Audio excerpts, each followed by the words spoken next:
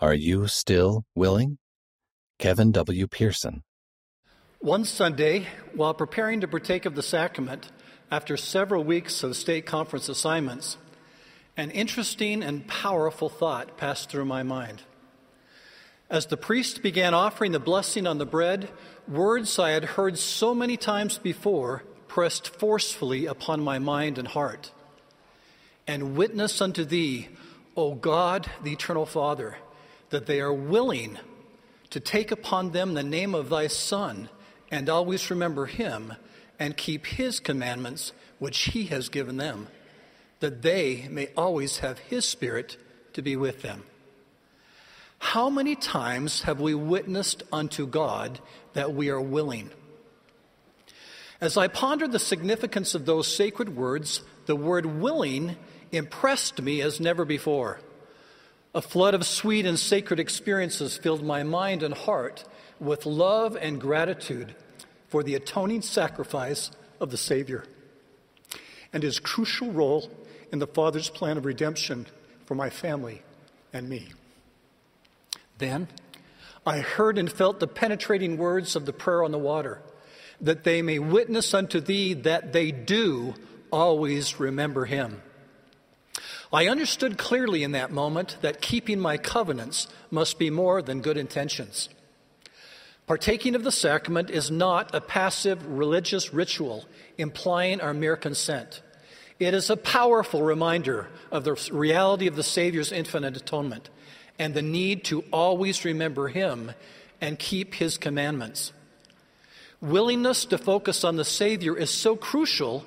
It is the central message of the two most quoted scriptures in the church, the sacrament prayers.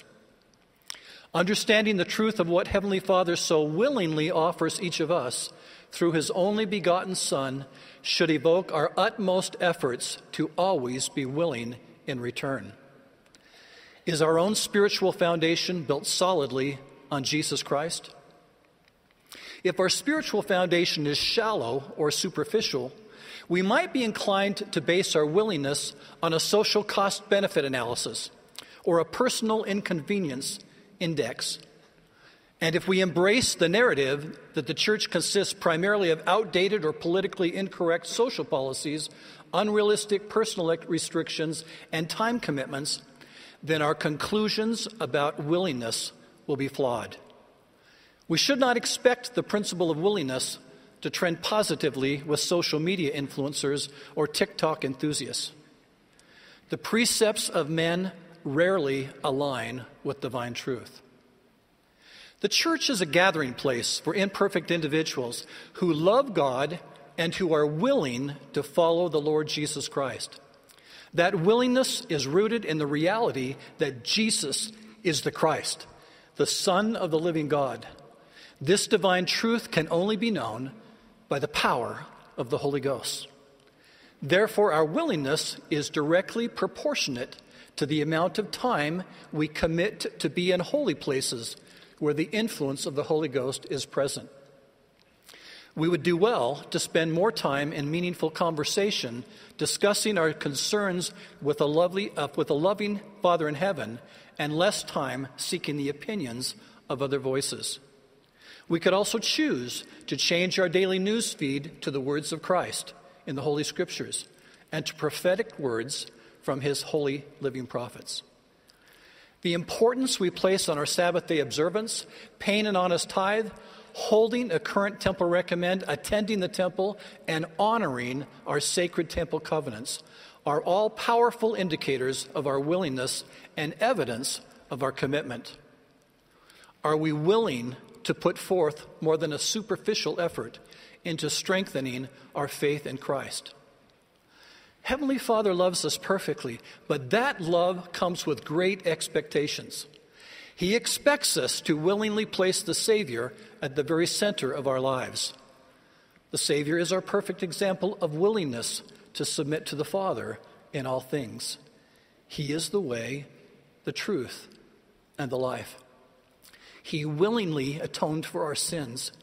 He willingly eases our burdens, calms our fears, gives us strength, and brings peace and understanding to our hearts in times of distress and grief. Yet, faith in Jesus Christ is a choice. If we can no more than desire to believe in his words, we have a starting point to begin or to reset our journey of faith. His words, if planted in our hearts like a seed and nourished with great care, will take root, and our faith will grow into assurance and become a principle of action and power. The Book of Mormon is our most powerful resource for growing and restoring our faith. Willingness is the catalyst of faith. Mortality by divine design is not easy, and at times can be overwhelming. However, we are that we might have joy. Focusing on the Savior in our covenants brings lasting joy. The purpose of mortality is to prove our willingness. The great task of life and the cost of discipleship is to learn the will of the Lord and then to do it. True discipleship leads to a fullness of joy. Are we willing to pay the price of discipleship? The covenant path is not a simple checklist. It is a process of spiritual growth and deepening commitment to the Lord Jesus Christ.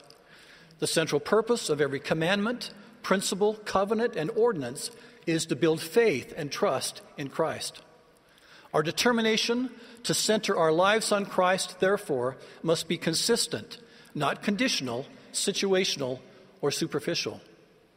We cannot afford to take vacation days or personal time off from our willingness to stand as witnesses of God in all times and in all things and in all places.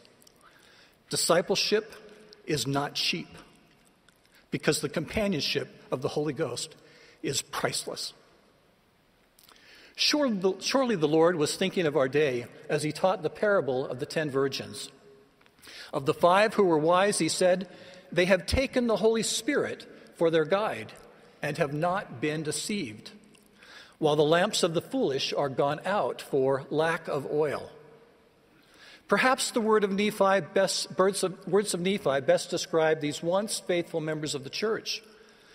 And others he will pacify and lull them away into carnal security, that they will say, "All is well in Zion." Carnal security is seeking for and trusting in worldly things instead of Christ. In other words, looking through a secular lens instead of a spiritual lens. The Holy Ghost gives us the capacity to see things as they really are and as they really will be. Only by the power of the Holy Ghost can we know the truth of all things and be not deceived. We place Christ at the center of our lives and pledge our willingness to obey his commandments, not because we are blind, but because we can see. What about the foolish virgins? Why were they unwilling to carry a vessel of spiritual oil? Did they simply procrastinate? They were perhaps too casual because it was inconvenient or seemed unnecessary. Whatever the reason, they were deceived about the crucial role of Christ. This is Satan's fundamental deception and why their lamps of testimony eventually went out for lack of spiritual oil. This parable is a metaphor for our time. Many leave the Savior and their covenants long before they leave his church.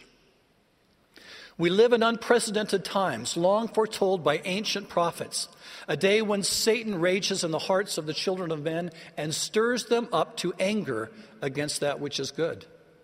Far too many of us live in a virtual world awash in entertainment and messaging hostile to divine identity and belief in Christ.